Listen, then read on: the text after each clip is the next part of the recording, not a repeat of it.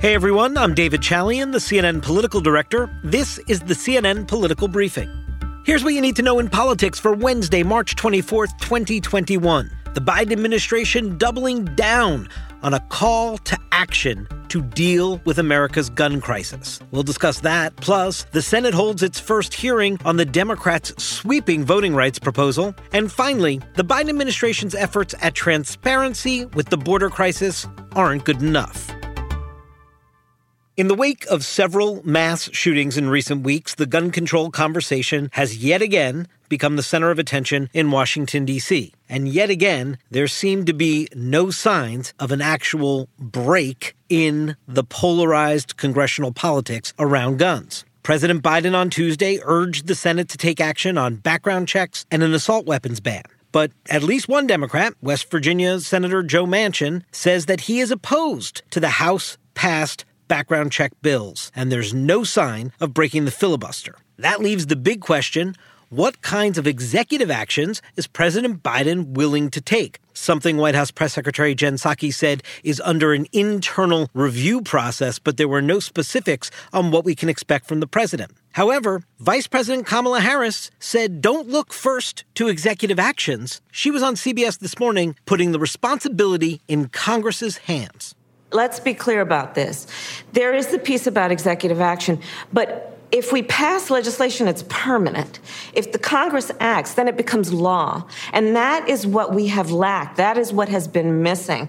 It's actually really interesting to hear Kamala Harris, of all people, discuss the need for legislation, not executive actions, in order to get some more permanent style solution to this epidemic of gun violence in America. I say that because it was Kamala Harris, as a candidate for president back in 2019, making the case that if she were elected president, she would come in, she'd give Congress a few days to figure out if they can do something, and then she would move ahead with executive actions. She said that she was going to be able to ban the importation of all AR-15 style assault weapons. She was going to be able to mandate near universal background checks and other measures. In fact, it was then candidate Joe Biden who said, you actually need legislation if you're going to get some permanent solutions to this crisis. But of course, this denies the political reality for the Biden White House. The votes simply aren't there right now in Congress to move forward with action. So while they would like to see legislation, while they would like to put this onus on the Congress, it's actually going to be on the Biden White House to come forward with some executive actions to chisel away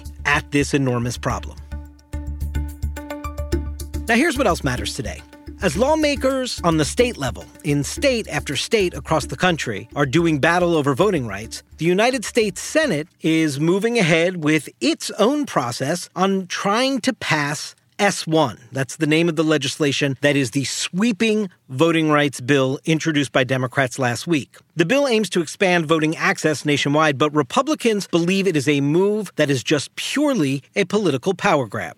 Instead of doing what you should be doing when you lose an election in a democracy, attempting to win over those voters in the next election, Republicans instead are trying to disenfranchise those voters. Shame on them.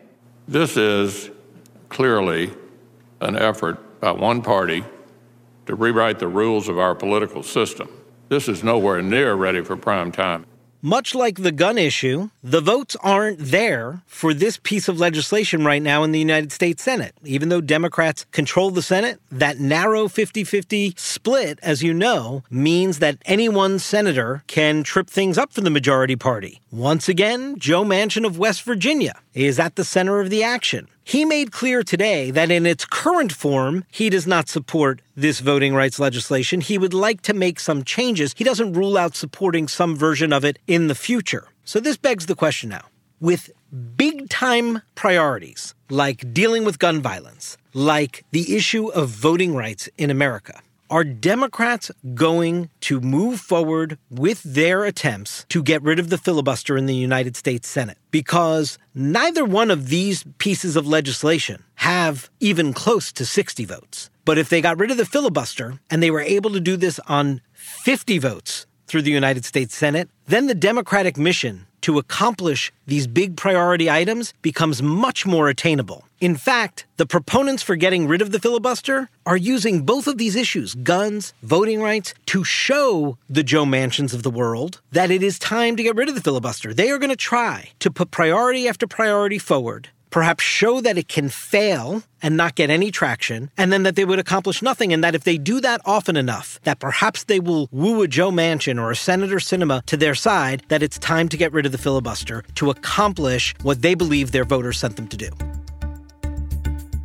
And finally today, White House officials, members of Congress, are going to tour a facility holding unaccompanied migrant children in Texas. National Security Advisor Jake Sullivan said Monday that, quote, the administration has a commitment to transparency to make sure that the news media gets the chance to report on every aspect of what's happening at the border. So today is going to be the first time that press will be allowed into a facility holding migrant children. This is in response to the mounting pressure that the White House has been facing. What's important to understand here is what press is allowed to see today, it's actually not where the massive crisis is. It's an HHS facility. That is where the administration is trying to move children while they await the asylum process to play out. But the images that we saw from Henry Cuellar, the Democratic member of Congress, of children in Customs and Border Patrol facilities at the border, where they're staying far longer than the law says they should be able to stay there, where they clearly are having capacity issues and they are overcrowded, where this is not a place or any kind of conditions that you would expect to see these migrant children to be held. That's where the crisis is right now, also a health crisis given COVID. So what the administration's allowing the press to see today is sort of the aspirational goal of where they hope to be able to move all of these children to await the asylum process to play out. But we are not yet allowed to see the conditions of what's actually happening at the border. And that is a failure at the transparency that the administration has promised. By the way, if you don't think this is a big problem, don't take my word for it. Here again is Vice President Harris this morning. It's a huge problem. Yeah. I'm not going to pretend it's not. It's a huge problem. And are we looking at overcrowding at the border, in particular of these kids? Yes. Should these kids be in the custody of HHS, the Health and Human Services, instead of the Border Patrol? Yes. Should we be processing these cases faster? Yes. That's it for today's political briefing. Thanks so much for listening. And please take a moment and be sure to subscribe wherever you get your podcasts. We'll talk to you tomorrow.